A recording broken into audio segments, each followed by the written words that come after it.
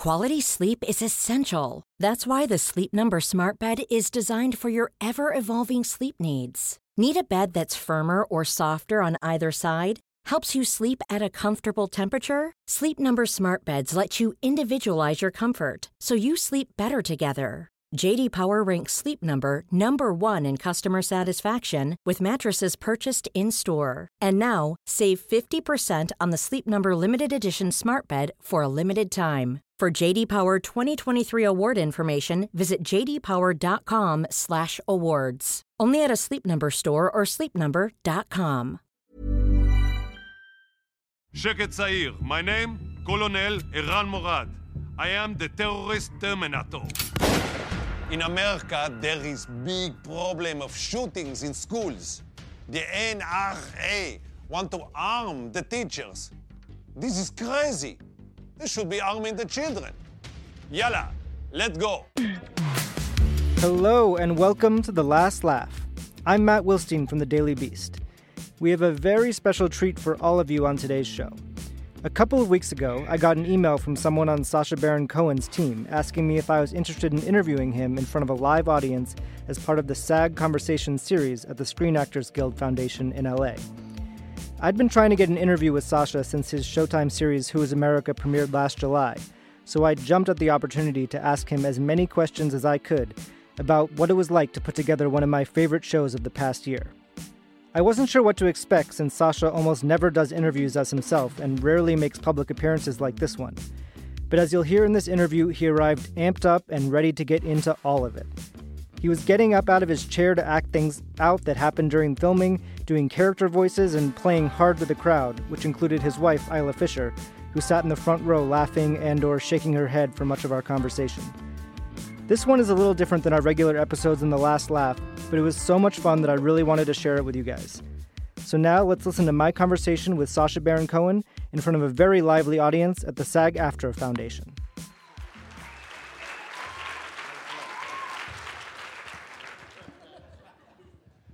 Good evening. So Thank you for coming. Thank you for coming. My wife is here. She snuck in.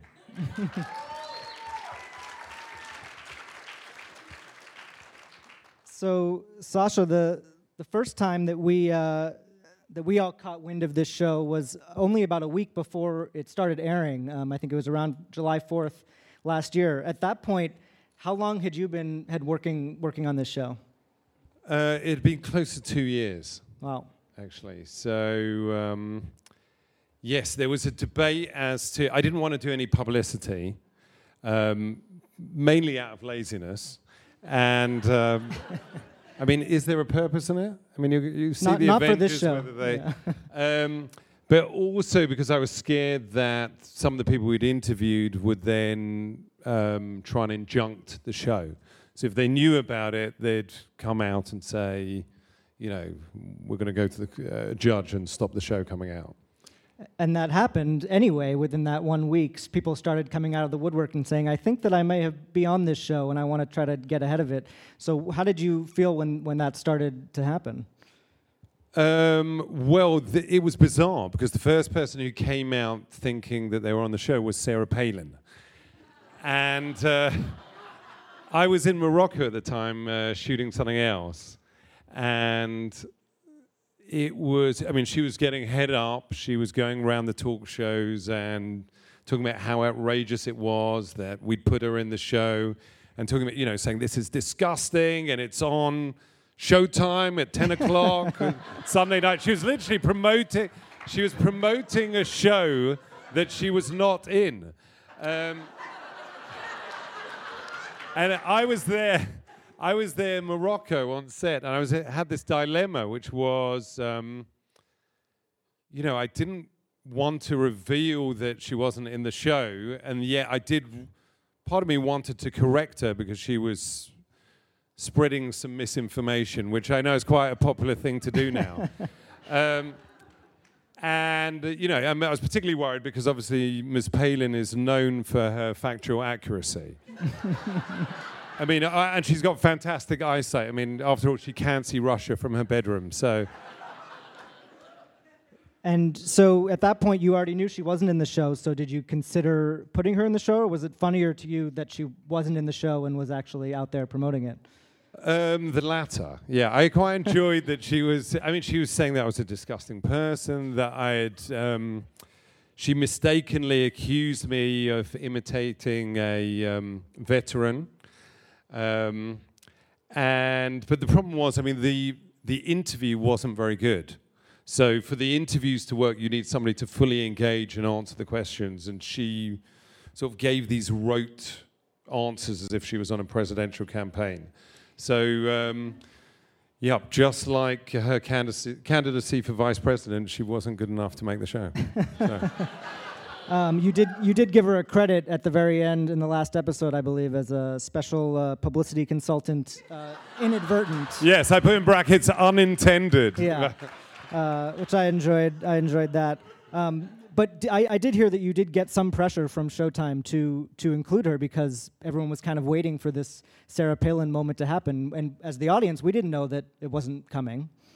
Yes, I mean, there was, Showtime, put quite a lot of pressure on. They were saying, everyone's talking about this, you've got to put it in. And I was saying, it's not funny, I'm not putting it in. Then a few days would pass and they'd say, you've got to put it in, everyone's talking about it. But ultimately, I was not that concerned with how many people would see the show. Mm-hmm. Is this being filmed? It's probably, that's probably made me unemployable. I was more concerned with the quality of the show, so right. I didn't really want to compromise with something that was a 5 out of 10, just to do it for the PR. Yeah, I mean, I know you're known for your incredibly high standards. I actually interviewed Larry Charles not too long ago, and he was talking about his experience working with you on Borat and Bruno, and basically saying that there were scenes that you would shoot, and he would say, this is brilliant, it has to be in the movie, and you were the one who said, nope, not getting enough laughs. Is that right? So, yes, I'm pretty rigorous. What I've sort of encountered over the years is that you'll be in a writer's room, you'll be around people who've actually made the movie, and we think it's fantastic. And there's a famous quote, which is, I'm going to misquote it, but it's something like saying that an audience can be made up of imbeciles, but together they're a genius. Mm. And that's always, the principle that I've used when I've showed material, where if the audience laugh and you have 100 people, then it's funny. And you can argue and say, well, we thought it was funny. If they're not laughing, it's not funny. Occasionally, it leads to real confusion. So there's two reasons why an audience don't laugh. Either one, it's not funny, or two, you've cut it wrongly.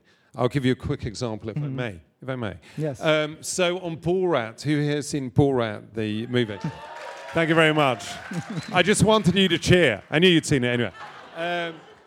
And the other films, not that many people have seen. But anyway, that one was it. So anyway, there is a scene in it, I don't know if you remember, where Borat goes to a Jewish bed and breakfast. He doesn't realize they're Jewish, and at one point he realizes they're Jewish, and he eats some food, and he's told that it's kosher. And the moment I'm told it's kosher, he spits it out. Mm-hmm. And it wasn't getting a laugh. And I was like, why is this not getting a laugh? That's funny. He's spitting it out because he thinks it's kosher. And in the end, I went to the editor. I go, it doesn't make any sense. So I said, you know what? We're going to go frame by frame. And we went frame by frame, and we found out that 3 frames before the spit, an editor had stuck on a special effect, a sound effect of spitting. So I said, all right, let's shift it, let's sync it up, wow. Let's sync up the 3 frames, and let's double the sound effect. And then we put it out, and it got a huge laugh. So it's interesting, in comedy, some of it is about the clarity of the punchline. People talk about delivery or timing, but it's really, and again, I know nothing about psychology, but it seems to me that, often a joke is you're heading in one direction, and at the last moment you head that way, and the brain is expecting it to go that way, and that kind of angle is the size of the laugh. This is sounding fucking boring, isn't it? You thought it was all just going to be dicks and things, what's been up my bottom. And yeah, so anyway, we call that the double reveal, that basically the brain, Jesus Christ, this is all I'm going to talk about. I'm talking about frames tonight. Yeah, that frame by frame. The brain, what we worked out was that the brain is hearing a noise, spitting, and it can't see what's going on. So the brain is so sensitive as to be aware of, minuscule differences. Yeah, wow. Can we delete that from the streaming service? So let's back up a little bit. Let me talk about the set design. I know you are all set design. You're all editors, right? Yeah. Okay. Well, let's talk about acting. You're all actors. All actors. This is a room of actors. It's a tough job. Come on, give us some respect. So this was quite an acting feat for you in the show. You play 6 totally new characters with heavy prosthetics in a lot of cases. What was that process like? In every case, what are you trying to say? The hell are you trying to say? They look like varying the degrees conspiracy of, theorist. Yeah. What was that process like of starting from scratch and saying, okay, we're going to create all these new characters? Okay, so basically what happened was after Bruno, I vowed never to make this kind of comedy again. I actually vowed it to my wife because it had become so dangerous. There were a bunch of scenes where I was lucky to get away without being really badly injured. And, you get addicted to it at the time, but at the end, it seemed like an idiotic way to make a living. And, for a year afterwards, whenever I heard a police siren, and, you go, oh no, they're there to protect you, not arrest you. So then I'd vowed never to do that style of comedy again, and then something happened. A guy called Donald Trump, I don't know if you heard of him, he got into office, and I think it was like a couple of Sundays in, or a couple of Saturdays in, he introduced something called the Muslim ban, or the immigration restriction thing, whatever they call it. I was like, okay, I am very, very angry. I have to do something about this. And the only thing I knew how to do was actually to go undercover again. So I set myself an acting challenge. I decided for 10 weeks, every week, I would start the week and start writing a character and come up with a voice and a physicality and a body shape and an entire backstory for that character. And then by the end of the week, I would film a full day with 3 real people. And the challenge would be, could I convince these 3 real people that that person was real that they were speaking to? So I did that 10 weeks in a row, and I didn't put any pressure on myself. I was like, can I do it? The characters don't have to be good. If they succeed, then let's decide if I want to proceed with any of them. Were there ones that didn't succeed, that didn't make it in the show, or that yeah, you didn't bring out in the world? And what was the sort of reason why one do you think would succeed and one wouldn't? I think in the end, some of them were just funny, and it felt at this time putting out a show that was just amusing, even if some were really, really funny, it wasn't enough. I wanted the characters to be relevant to what was going on in that last year. So characters like Billy Wayne, who's the conspiracy theorist, I wanted to say something about the fact that fake news, you can't even use that term anymore because Trump has appropriated it, despite being the biggest proponent and spreader of it, which is extremely intelligent, by the way, to actually take the thing that you're most guilty of and use it as a weapon against other people. So these conspiracy theorists who had suddenly been elevated to the level of proper journalists and were spreading lies that had actually influenced the election.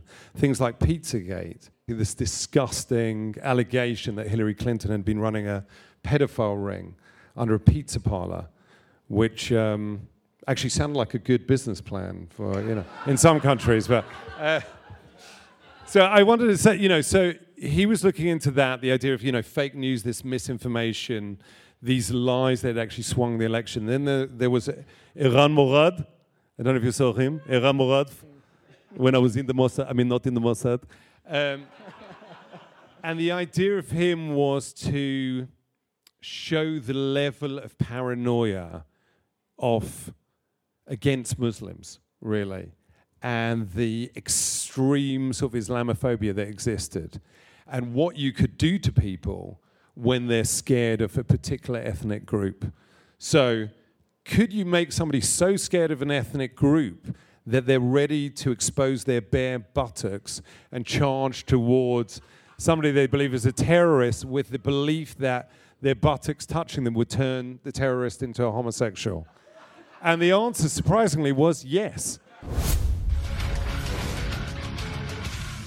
ISIS are scared of being seen as homo. You know what it means, homo? Yeah. If your buttock touch them, it means they have become a Homosexual. Now I am going to teach you how to use your buttocks to intimidate ISIS. Show me the buttock. No, trousers down. Okay, go. America! Good, one more time, but louder with America. America! Good. We say in the Mossad, not in the Mossad, if you want to win, you show some skin. Okay. Okay, show it to me. Now, try to touch me. I'll touch you with my buttocks. I'll touch you. You better drop the gun or I'll touch you. USA! And that particular lawmaker had to resign after that episode. Well, the amazing thing, and this guy, Jason Spencer, who, his claim to fame was he had threatened an African-American person in the Congress there with being drowned in a swamp nearby. So this was, he's not your characteristically kind of nice guy. So in that interview, he dropped his buttocks. Sorry, he had not dropped his buttocks. That was me. That was a fat suit I was wearing. He had exposed his buttocks. He'd taken upskirt photos. He'd screamed the N-word 4 times. And he didn't resign. That was the amazing thing. It took him 72 hours to resign. Yeah. So I think that's indicative of the political culture that we have now. With the highest office in the land, you have a man who doesn't exhibit any of the characteristics that we would associate with the president. And that filters down, it trickles down. And so other politicians think, oh, I can get away with screaming the N-word. I can get away with doing anything. I think you also deserve a little bit of credit for getting Dana Rohrabacher out of office in California. He was in the that's very kind. The kindergartens bit. Well, Dana Rohrabacher, it was interesting. There was a school shooting on the day that we'd shot with him. And he was behind this kindergartens program of giving 3-year-olds machine guns to defend themselves against terrorists. And I particularly wanted to go after him because there had been an allegation by a senior Republican that the only 2 people to have accepted money from the Kremlin were Rohrabacher and Trump. And in fact, Rohrabacher supposedly actually had a code name in the Kremlin. So he was a huge NRA guy and essentially, allegedly, a Russian asset. So I was very glad to have been using the campaign. And I believe against his opponent used a clip from the show in some attack ads, so that helped, I think. Yeah. So I was very honored that was happening. I thought I was just doing a little bit. In that segment in particular, which I think is just one of the most powerful pieces of television that's come out in the past year. You mean in the last 100 years? 100 years. That's what I meant. The last 100 years. Typo. But I thought it was really interesting that you also just chose to include the clip of Matt Gaetz, who won't endorse it, kind of to show that there are people who won't just say whatever you put in front of them. Is that why you wanted to include that? Yes, I think what we wanted to show was there's a choice. Right. So you can stay in the room and listen to a conspiracy theorist talk nonsense, or you can get up and say, I'm not putting up with this and I'm leaving. There's a choice to say, yeah, I'm going to, agree with this, disgraceful scheme, or you can say, you know what, that's absurd. And I think that's what we all have to remember, which is this idea of complicity. We're all complicit until we say no, So that was an important thing to say, Republicans do have a choice, and, people who support, even people who fully support the Second Amendment also have a choice of how far they'll push it. So we mentioned that a lot of the, or several of the people that you interview in the show did come out ahead of time and sort of break the news that they were going to be involved. One who didn't, who was definitely a big surprise when it aired in the finale, was O.J. Simpson. So that was it was a fun that there was this one last big surprise. So were you happy about that was not revealed until it aired? Yeah, I mean, in the end, I sort of hid it in the post-credit sequence, the O.J. Simpson thing. So it was a little Easter egg. And the aim of the O.J. Simpson piece was that final episode is really about murder. Not, he's allegedly a murderer. I can't say publicly he's a murderer. But the first half of the episode is set in the Women's March. And there is a kind of alt-right conspiracy theorist who in the end, Iram Murad trains up to murder 3 liberals at the Women's March. And in the end, he agrees to actually, he thinks that he believes that he has murdered 3 people.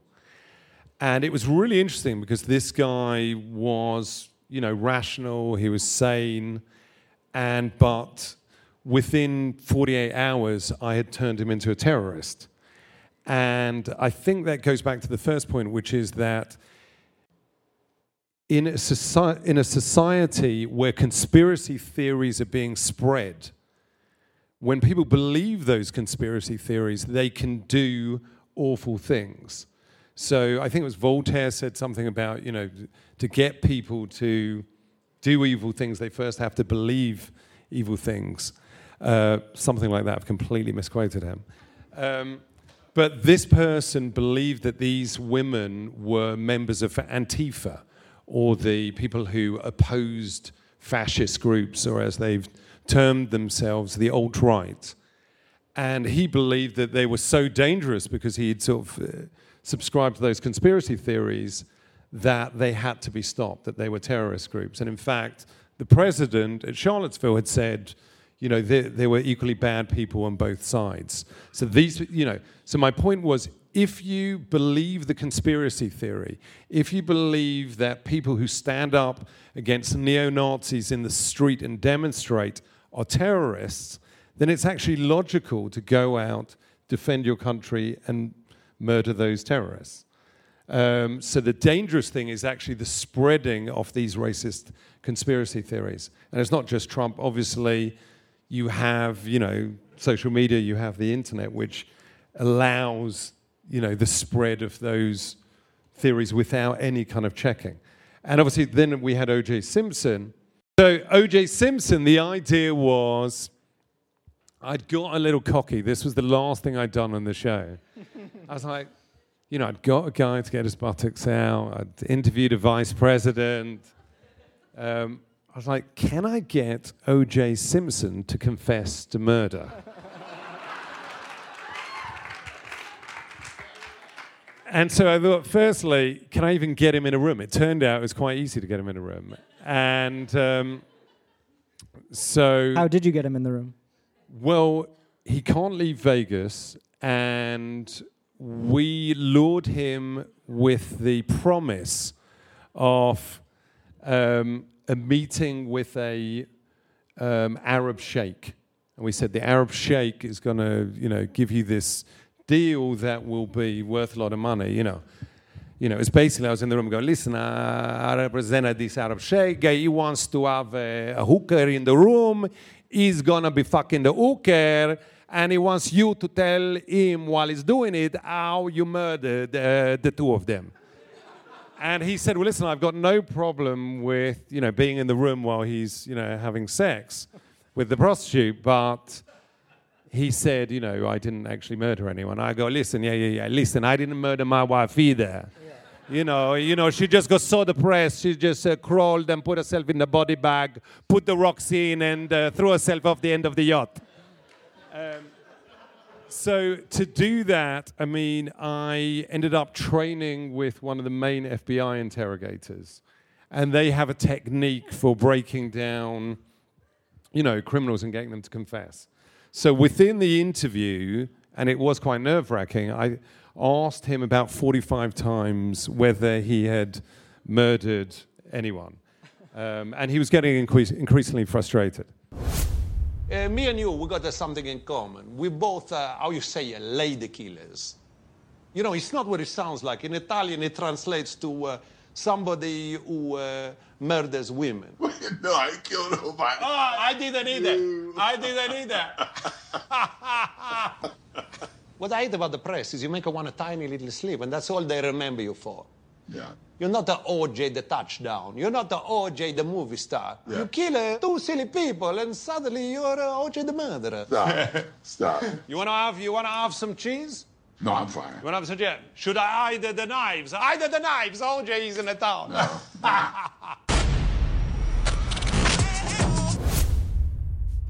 Coming up, Sacha Baron Cohen tells a truly incredible story about the time he tried to interview Ben Carson. So I know you did an event like this with Sarah Silverman last week, and so I asked her, I reached out to her and said, what should I ask him? And all she said was, ask him to tell his Ben Carson story. So, yes, there is a little story about Ben Carson. So Dr. Ben Carson, who is in no way a token appointment. It is proof that Trump loves African-American people. Because if he didn't, why would he appoint Ben Carson, right? It's proof. So we managed to book Ben Carson, and we were going to interview him. I was doing this character called OMG Whizboy OMG, OMG Whizboy OMG.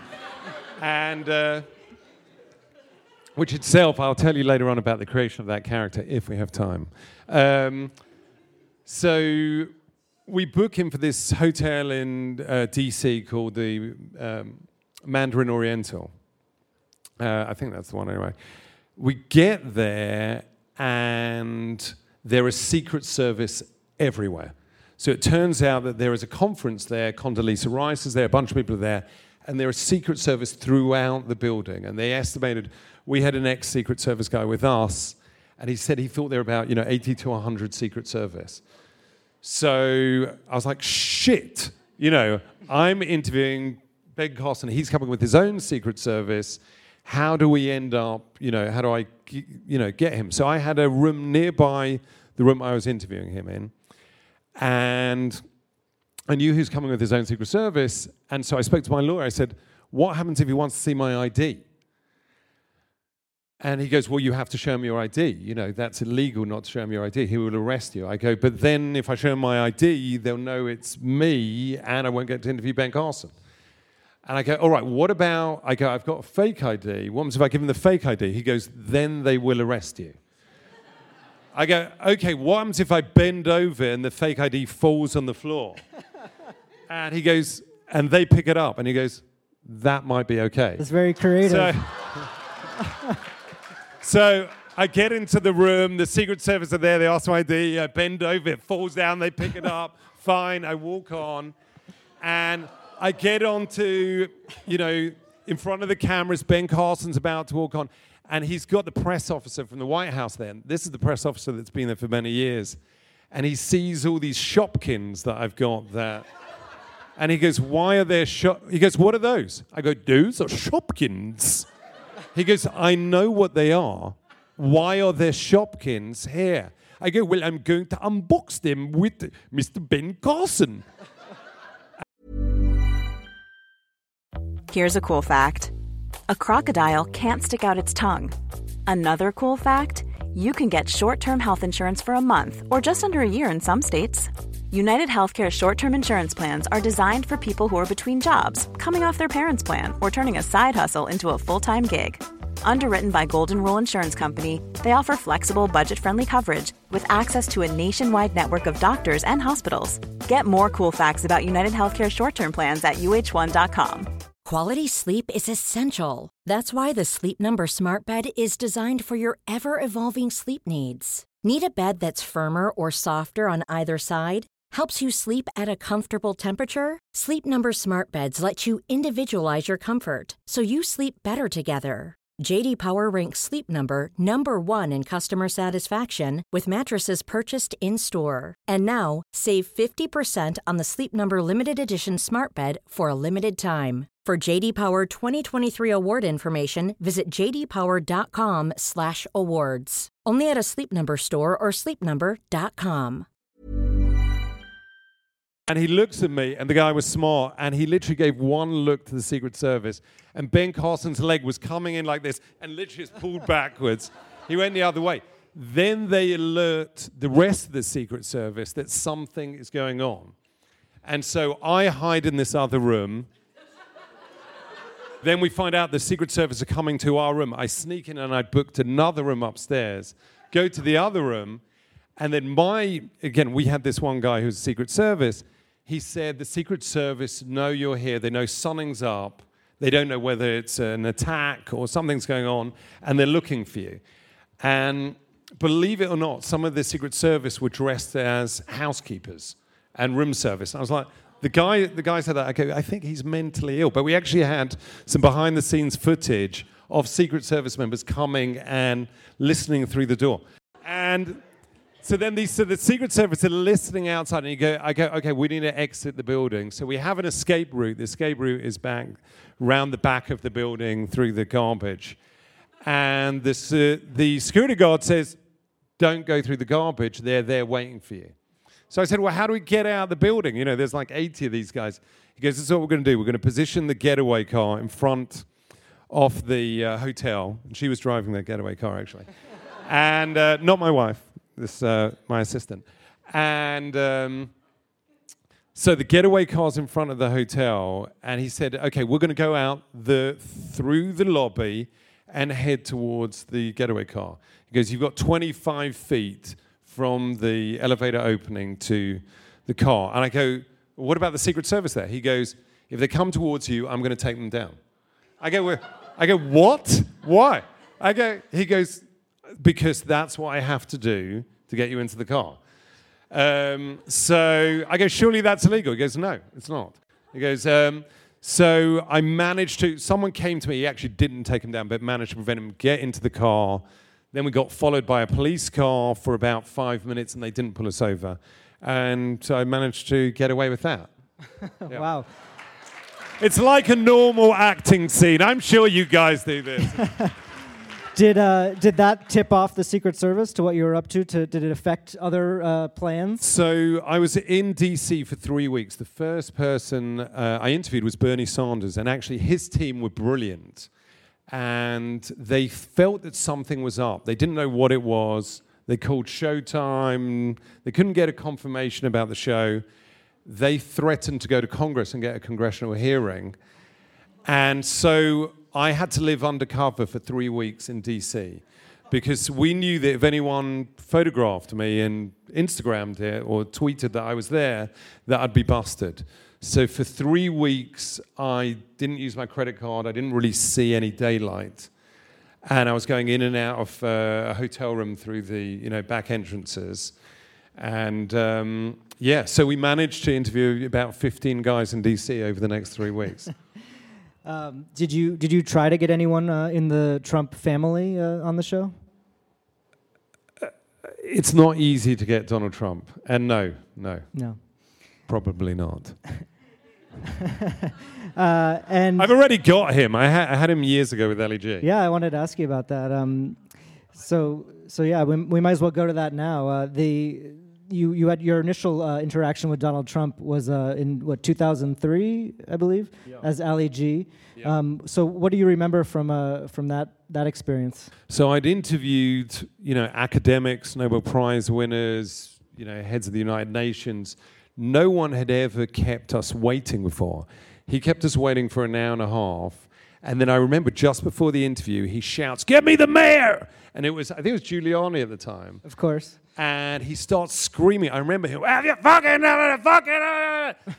And I was really intimidated. I mean, since I've realized that actually it was probably a complete ruse and he was just doing it to intimidate us. Then he comes into the room and there's this very Oxford-educated blonde director that we had. He thought he was the guy interviewing him.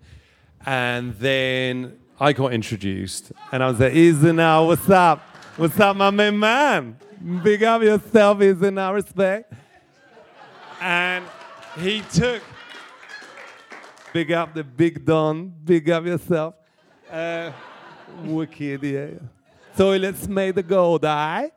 And he looked at me and he did not want to sit down with me. And he immediately said, "Let's make this quick." And so he stayed about 8 minutes, which is pretty good because I was talking complete nonsense to him. I was pitching him a business scheme where he would invest $100 million in making ice cream gloves, which you could wear. You could wear when you were eating ice cream, and it would stop the ice cream dripping onto your shirt. What does everyone like? Ice cream. Yeah. What does it do? It drips. Wicked. So what is my idea? He goes, "Non-dripping ice cream." What? That is a fucking brilliant idea. Is that? No, it's the ice cream glove. I've got some business idea that I just want to tell you about, and I'll be a fool if... Very quickly. What is the most popular thing in the world? Music. No. Tell me. Ice cream. Okay. Everyone has it. And what is the problem with ice cream? I have no idea. It drips. Okay. So my idea is what? To make a drip-proof ice cream. No. Brilliant idea, this. All right, whatever. You ain't going to come out with that, though. No, I promise you I won't. Well, my idea is to come out with just like these ice cream gloves that make the ice cream not go on your hands and make it all well sticky. And also keep your hands warm when you is eating the ice cream. Okay. Is you win or is you win? Okay, well, it sounds like a good idea, and I hope you make a lot of money. Good luck, folks. It's been nice seeing you. You take care of yourself, okay? Well, is you going to be in on that? Well, it sounds like an interesting... We've got like P. Diddy is going to be in it. Good. And basically, during the interview, I asked him, because later on he came out and goes, I was the one person who saw through this. You know, I got out immediately and got out.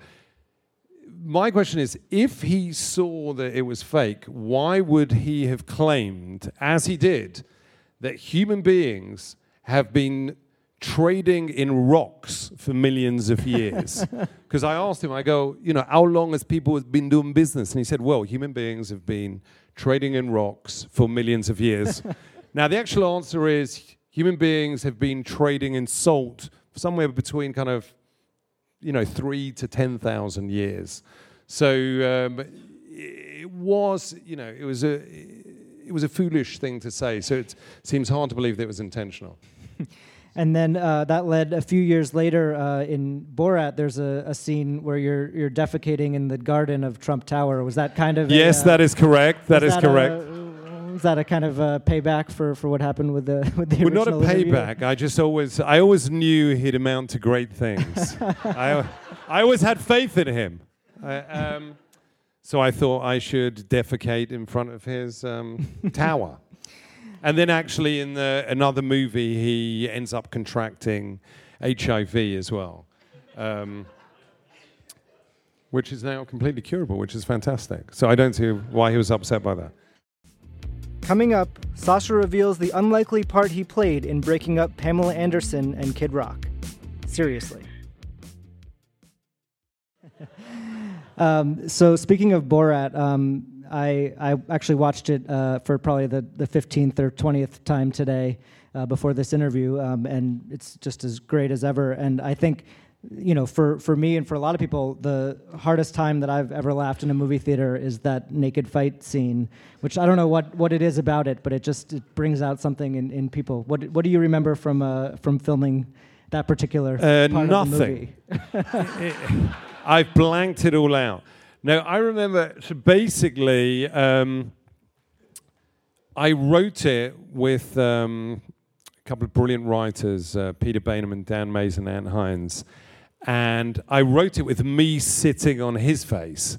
And then we got into the room, and we're like, the director, Larry Charles, said, actually, it's funnier if he sits on your face. And I go, no. Is it? Read the script, Larry. In the script, I sit on his face. So anyway, Ken Davician, a fantastic actor, was, he's a big guy. He's a big guy. And so I was scared that I would not be able to breathe underneath because his buttocks were so big. It's like when you kill someone with a pillow. His buttocks were enough to cover my entire face and create a seal around.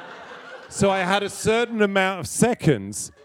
And I said to Larry Charles, I go, okay, here's the code, which is if I tap the mattress 3 times, that means I'm out of oxygen. And you pull it, you shout cut, and you rip him off. Anyway, when you see the actual scene, you see me banging 3 times, and they do nothing. And I mentioned this once before, but I did at that point, I realized I had 2 choices. Either I could die, or I could suck the air that had been stuck up by co-star. And in that moment, I chose to die.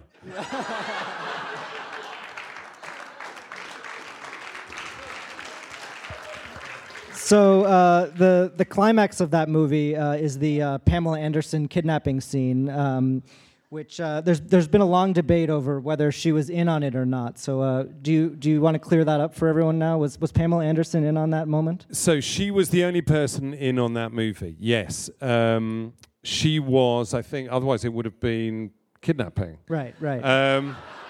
And we did that scene twice, actually. The first time we did a book signing, and I grabbed her over my shoulder and ran out with her, and no one did anything. I was like, what kind of fans are these? And so we did it again, and they started running after me. And I turned, and I didn't realize, but she actually clipped her jaw. And she's actually amazingly brave. She lost 2 things. One, she lost a tiny bit of bone from her jaw, so she should really have gotten an award for that. And secondly, she lost her husband. So my wife is... No? Yeah, it's okay. So later on, Kid Rock saw the movie. And I texted Pamela Anderson, and I said, how did it go? What did you think? And she texted back, he's getting divorced. I was like, why? She goes, the movie. And I thought it was a joke, but then a few weeks later they got divorced and they put as reason for divorce, Borat. So it had some casualties. Yeah, you can take credit for that too. That's you got Dana Rohrabacher out. I think they were a fantastic couple, so it's a shame. Much better than Julian Assange or whoever she dated later on. Yeah. Hi. Hello, my Can I name. get out to someone? My name is Borat Sagdiev. I son of Balas Sagdiev and Boltok the rapist. My former husband of Oksana Sagdiev, who was daughter of Maryam Taryakbai, and Boltok the rapist. I make this for you. This your name. My name. Your name, Pamela Anderson. Borat Sagdiev. This today's date. This this is today's date. Our wedding. This inside is check. Pamela, will you marry me? No thanks. Sorry. No, agreement not necessary.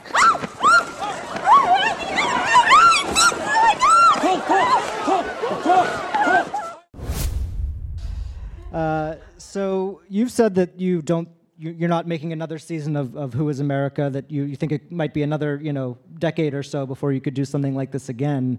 What do you want to do next? I can't really be bothered to do it. No, I don't know. I mean, the principle has always been to do stuff that I love and that challenges me. And I mean, originally I didn't, when I started off in England, I was from, grew up in northwest London.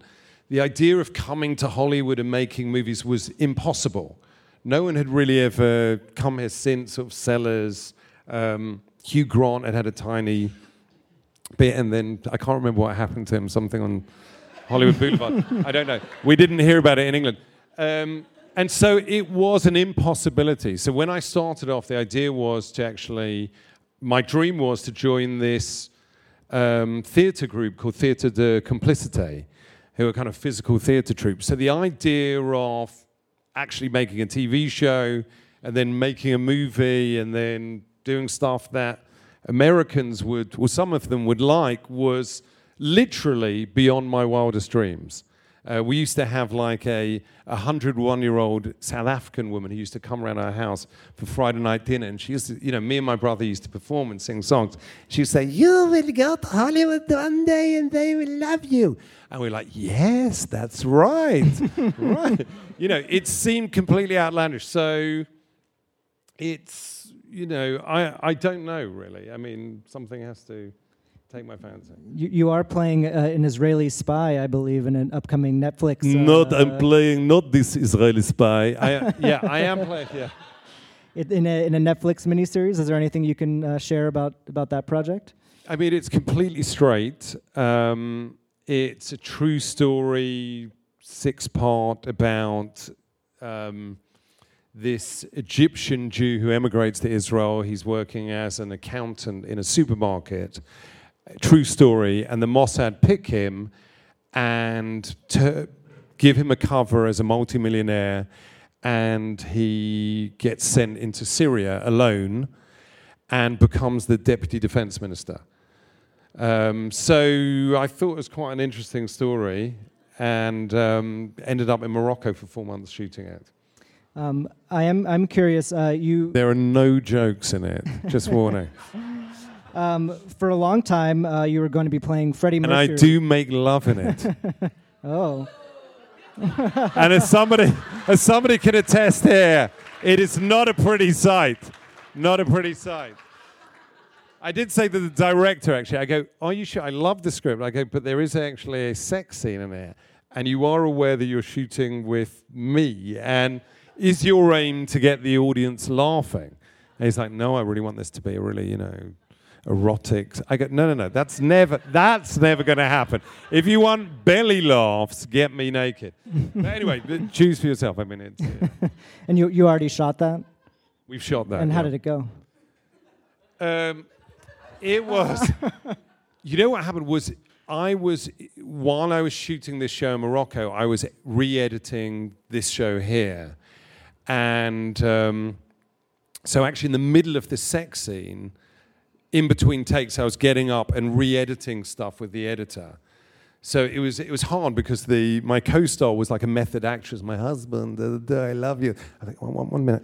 And and then go and okay, just go back 3 frames. Okay, if we just put that word there, and the action. Yeah. So I feel sorry for her. I mean, it was not fair. Another acting job that you were going to do but didn't end up doing was Freddie Mercury. That was long rumored.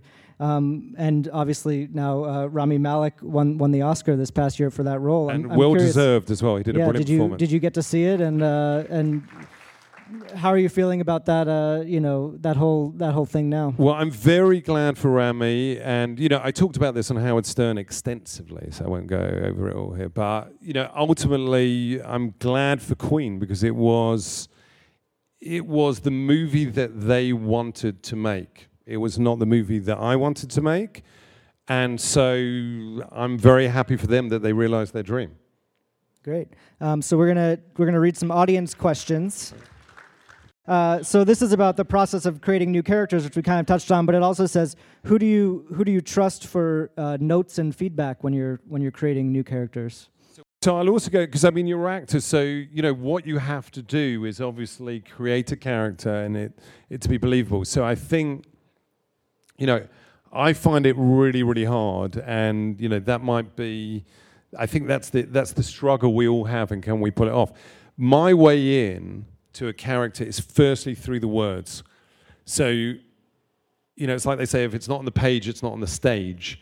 If you don't have the words create the character, in my opinion, and the specificity of those words and the language and the syntax tell you everything about the character.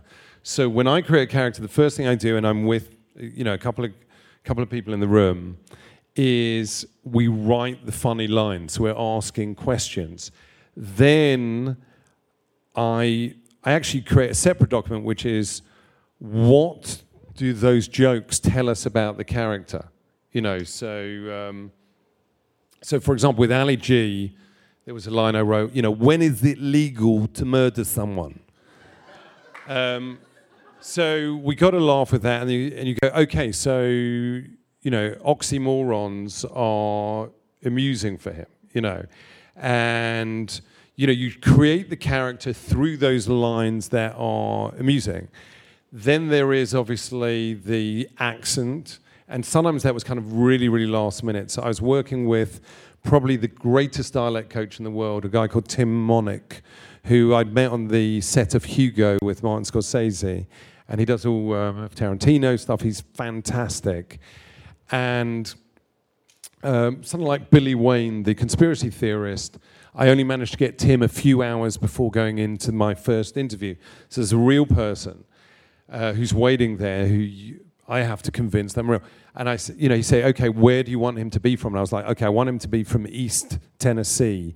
And then he would teach me, would go through the script, and I'd go through, how exactly to pronounce it, and then just stay in the voice. So obviously it was terrifying because, you're coming into a room and you have to convince them that you are real. And there's the added problem, which is that your face is made of silicon. We actually did one sketch with, he was called McCutcheon. He took on the Supreme Court. He was the guy took on the Supreme Court to try and have unlimited campaign financing.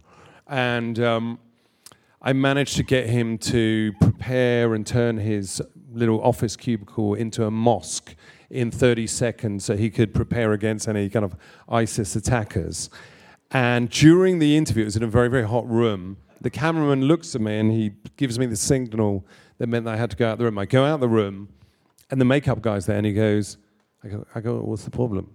And he goes, you have 3 ears. And I look in the mirror and this ear has become horizontal. So it's become horizontal, so you can see 1, 2, 3 ears. And somehow this guy, who was an intelligent man, had not noticed that the man he was talking to had 3 ears. So you have the challenges of physicality. Also, the other challenge with this, which I think is great, is that you want to be able to, we call it, to become sort of locked into a character, which means once I'm in, and you want it to be imperceptible for somebody to see through the character.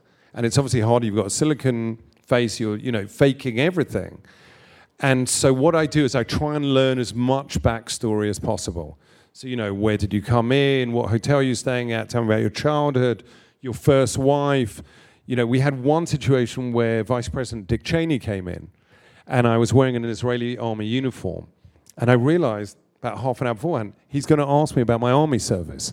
So we had a guy with us we were doing that kindergarten section, and he was a weapons expert, an Israeli weapons expert. He'd done some operations there. And we were carrying around, we had a truck that we were taking around DC with machine guns in and rocket launchers.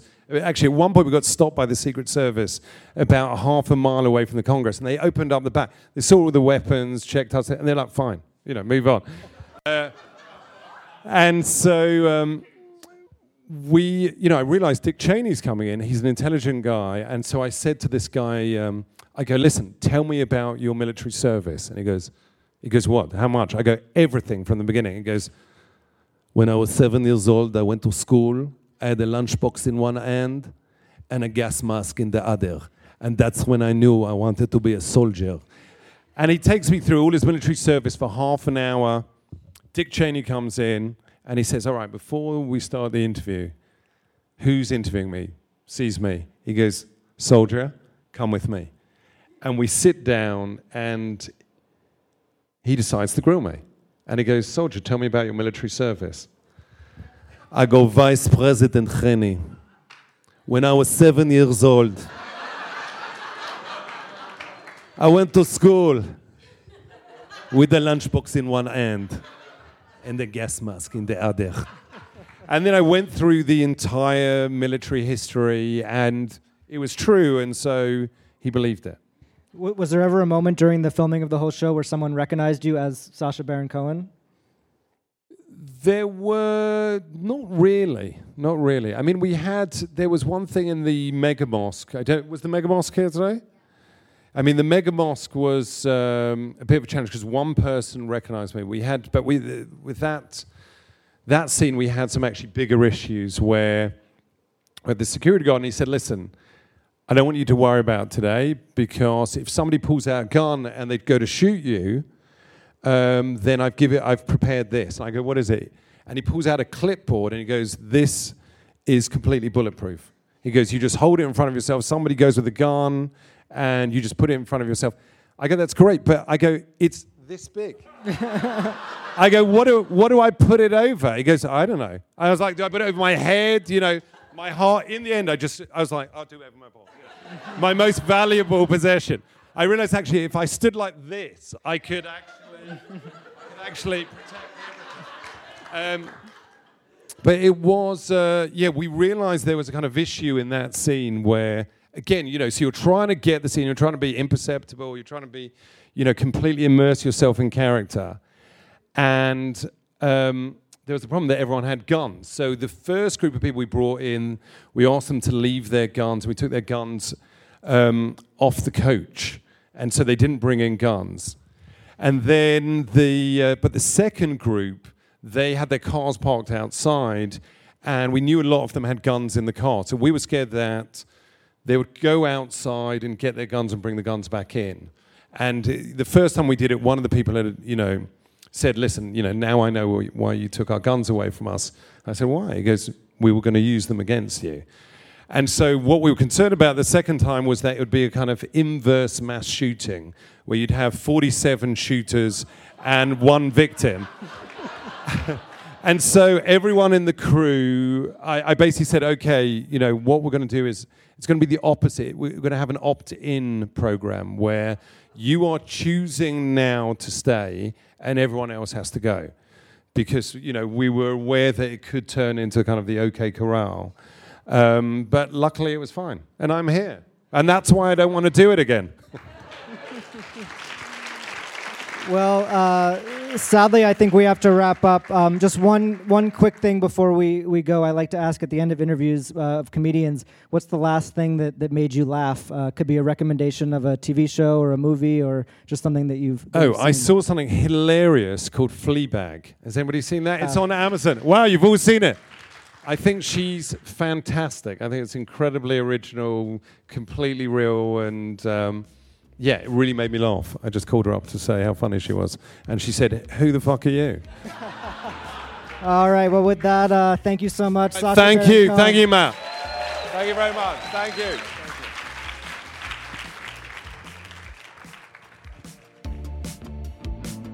So much to the great Sacha Baron Cohen for sharing so much of himself during our conversation at SAG.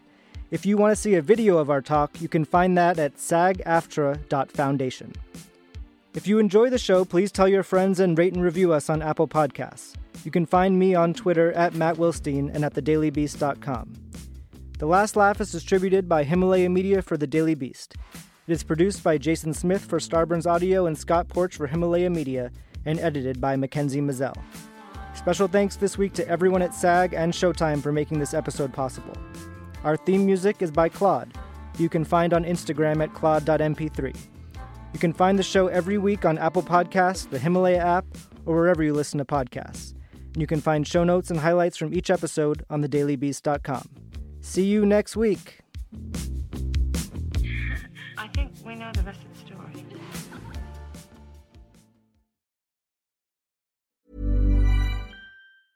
Planning for your next trip? Elevate your travel style with Quince. Quince has all the jet-setting essentials you'll want for your next getaway, like European linen, premium luggage options, buttery soft Italian leather bags, and so much more. And is all priced at 50 to 80% less than similar brands. Plus, Quince only works with factories that use safe and ethical manufacturing practices. Pack your bags with high-quality essentials you'll be wearing for vacations to come with Quince. Go to quince.com/pack for free shipping and 365-day returns.